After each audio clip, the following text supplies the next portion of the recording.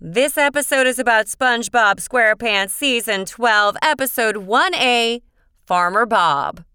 In this episode, Mr. Krabs gets SpongeBob and Patrick to work for a farmer to pay off the Krusty Krab's ingredients bill.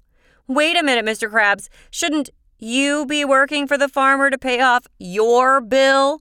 Or better yet, just use your Krusty Krab profits to pay the bill.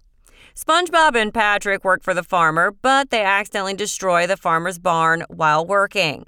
Then SpongeBob finds a very tiny barn, so he treats it like a baby and feeds it nails, so that one day it'll grow up to be a big, strong barn.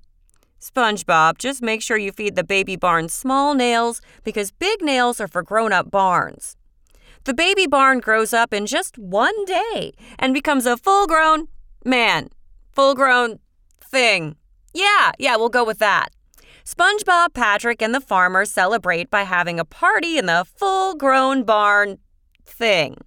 Then SpongeBob and Patrick finish paying off Mr. Krabs' ingredients bill, but then they get abducted by aliens.